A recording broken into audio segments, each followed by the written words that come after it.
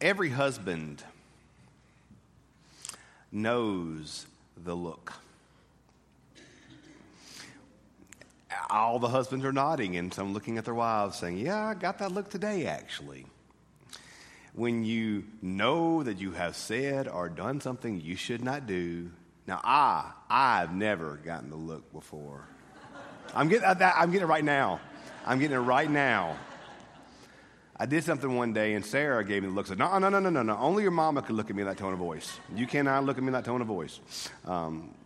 Every husband knows the look. A lot of us men know the look in lots of ways. I remember I'd come home from something, and I'd made something I thought was very funny, and it apparently wasn't as funny. And everyone in the house gave me the look, like, okay, I guess everyone's going to give me the look now. But isn't this something that we husbands know? But every one of us has gotten the look at some point in your life. Be it from your spouse, be it from your mama, or your daddy, or your choir director. Yeah. I may get that look more from Tim than from Holly if I think about it. So, yeah. We lovingly refer to it as the stink eye. So, we all know the look. We've gotten it from our parents. Sometimes you get it from your boss. Sometimes you get it from strangers at Walmart. I mean, we've all gotten the look before. Tonight, the text we just read, we see Peter and get the look. Thursday started off so well for Peter. Holy Week is a journey. We talk Sunday in worship and Palm Sunday about the journey that we walk and we start down. And each day of Holy Week, something different happens that impacts Jesus and the disciples. And as we today walk the same path, something different, a different emphasis each day that impacts us. And of course, we come to Thursday when the disciples were to celebrate the Passover meal, what became for us the Lord's Supper. Jesus was teaching. You heard the first passage. One of the best ideas for revival I ever heard was a friend of mine in the Delta had a sermon series, a revival series called Last Sermon, where he had preachers come, different preachers now the revival, come and give their last sermon. If you had one sermon left to preach, what would you preach? I always thought it was a neat idea. In the first passage we read, we saw Jesus' last sermon. He gave them examples of love and service, the washing of feet. He gave them the meal of communion as a constant reminder of not only his death, but also the resurrection that was to come, and the meal we'll eat one day in eternity. So he gave them these tangible, touchable examples. But he also gave them a commandment to say love. If Jesus had one commandment, if he had one sermon to give his people, one sermon to give his disciples, one sermon to give us on his last night on the earth before the cross and the resurrection, the sermon he gave was love. They will know you're my disciples by your love, not by your actions, not by your theology, not by your worship style, not by any of these things, but they will know you're my disciples by your love. Tertullian, one of the early church fathers, said, "Oh, those Christians, oh, how they love one another." I don't want to be accused of being too loving in my life if I got to be accused of anything. They will know you're my disciples by your love. And then everything's going swimmingly. They're having the meal. They're getting this teaching. And Jesus says, this bad stuff's going to happen. And Peter says, not on my watch. Not on my watch. This is not going to happen to you. This will not happen. She says, Peter, before the rooster crows, you'll deny me 3 times. Peter says, nuh-uh, Lord. No, it will not happen. It will not happen. And Peter was so fired up about it. When they came to arrest Jesus in the garden, he took a sword and cut off a guy's ear. Peter was on fire, y'all. They take Jesus away. There he is in the courtyard. And 3 times, people come to Peter and say, hey, you're one of his, aren't you? You're one of that Jesus fella. You're one of his disciples, aren't you? And 3 times, Peter says, no, I don't know him. No idea. I'm just passing through. No idea what you're talking about. I don't know who that Jesus fella is. No idea. 3 times. And after the 3rd time, the rooster crows. And Jesus turns and gives Peter the look. But the look that Jesus gave Peter isn't the same look that Tim gives me when he won't laugh at my jokes, which are always funny.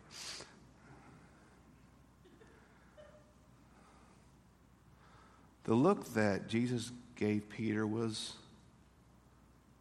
a look of love. Because Jesus loved him. Jesus loved Peter. And there's never a time in Peter's life, before or after he betrayed Jesus. Don't forget that it wasn't just Judas that betrayed the Lord on this night, but Peter 3 times had the chance to stand up and say, yes, I am a follower of Jesus Christ. And 3 times he refused. Jesus looked at Peter and loved him. Jesus loved him. Jesus loved Peter more than Peter's mind can never fathom. Even after Peter messed up, even after Peter did this awful thing, and even after Peter denied being a follower of Jesus Christ, Jesus looked at Peter and he loved him. But that was not the only part of the look that Jesus gave Peter. Jesus looked at Peter and he saw the pride in Peter that made him deny his Lord. Jesus looked at Peter and he saw the cowardice that came upon Peter when forced to make a decision between standing for God or standing with the crowd. Jesus saw the cowardice in Peter. Jesus saw the arrogance in Peter. The arrogance said, oh no, Lord, they may all fall away, but not me. I'm awesome. No, I'm not sorry like they are, Lord. No, not me. Jesus looked at Peter and saw his arrogance. Jesus looked at Peter and saw his temper. Jesus looked at Peter and saw his doubt. Jesus looked at Peter and saw the depth of his sin.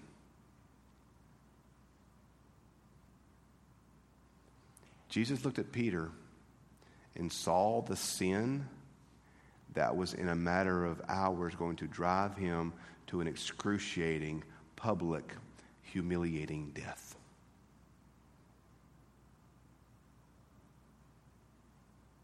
Jesus looked at Peter and he loved him. But Jesus looked at Peter and he knew Peter's sin. And Peter knew that Jesus knew. That's why Peter broke down.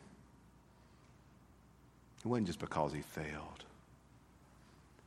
But Peter understood just how much he had failed his Savior. And Peter knew that Jesus knew.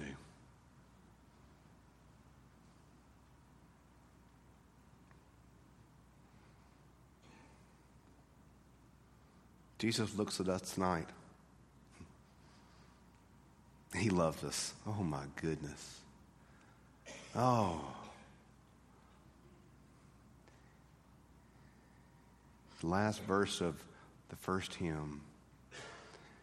And that song of love shall be my theme, and shall be till I die. And shall be till I die. Redeeming love shall be my theme, and shall be till I die. The Lord Jesus Christ loves you tonight more than your mind can ever imagine. You are his prized possession. He loves you. Never, ever, ever, ever, ever, ever, ever doubt the depth of God's love for you. Ever. Ever. You're loved. You are loved more than a human can ever understand. You are loved. Jesus looks at you, and he looks at you with love.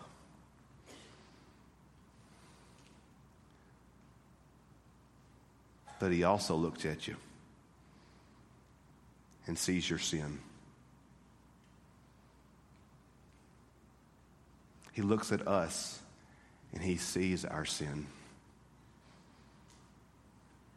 He sees our pride. He sees our lust. He sees our greed. He sees our hatred. He sees our arrogance. He sees our apathy. He looks at us, and he sees the very sin that drove him to the cross.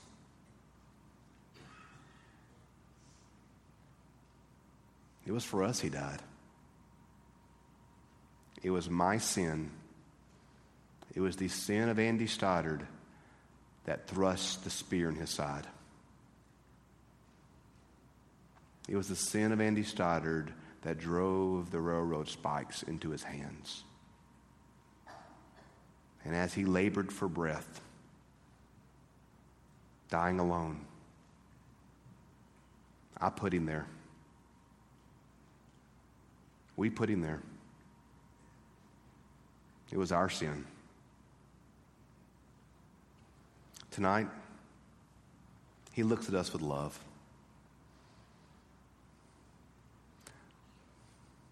But he also looks at us and sees our sin. We want to avoid those eyes, don't we? You know how when you're a kid and you're in trouble, you won't look your mom and daddy in the eye? It's a fearful thing to look into the eyes of a man who's fixing to die for you. It's a fearful thing to look at the eyes of one who's fixing to die, not just for our sins, but for the sins of the world, and to know that he knows. We cannot hide our sin from God. We cannot hide our inmost thoughts. We cannot hide our inmost anger. We cannot hide our inmost sin. Our God knows the depth of our sin. Our God knows the depth of our brokenness. Our God knows the depth of our need.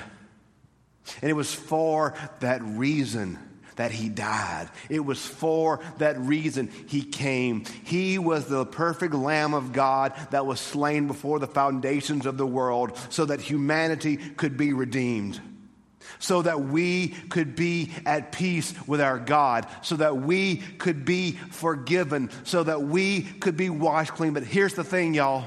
Here's the thing. I love this quote by Brennan Manning in his book, The Ragamuffin Gospel.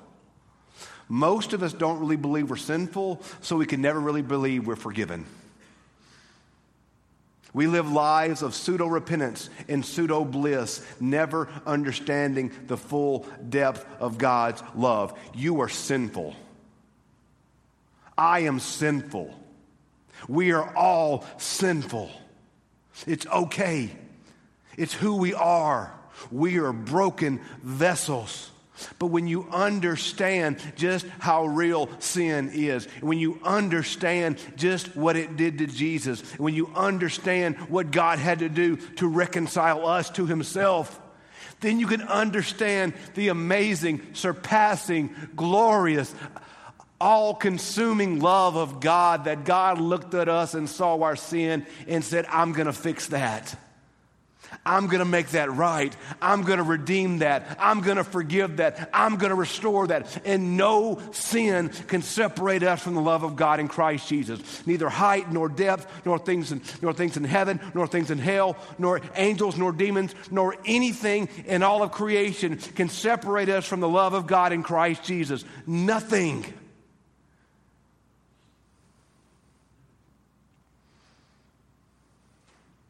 But the cross had to come first.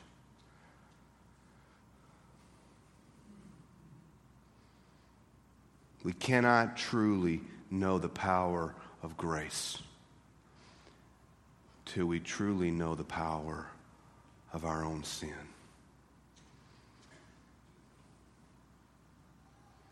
Tonight, will you look Jesus in the eye?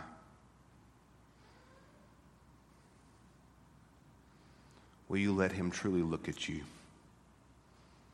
Not hiding yourself behind acts of religion. Not hiding yourself with piety. But let the Holy Spirit truly search us.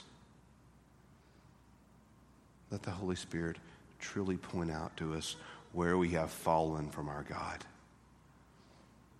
Let the Holy Spirit truly show us where we stand in need of redemption. And will we feel the blood of Christ applied to our hearts? Jesus looked at Peter, and he knew the depth of Peter's sin. And Peter knew that he knew. And it made him weep. Jesus looks at us, and yes, he loves us. But he knows the depth of our brokenness. He knows the depth of our hurt. And does that make us weep? Does the reality of sin, the reality of all we've done, the reality of every time we knew better and we still did it. The reality of every time we thought, oh, it's okay. God will forgive me. This reality of all these actions.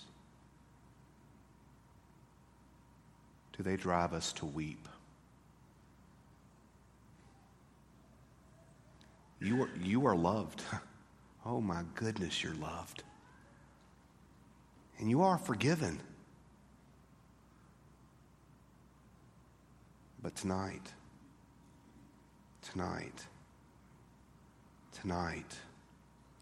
we must stop.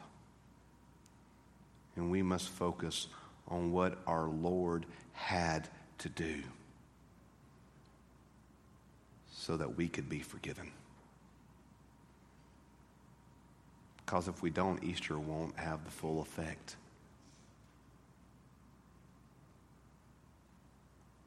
Tonight, Jesus wants to look at you. Truly look at you in the face. Tonight,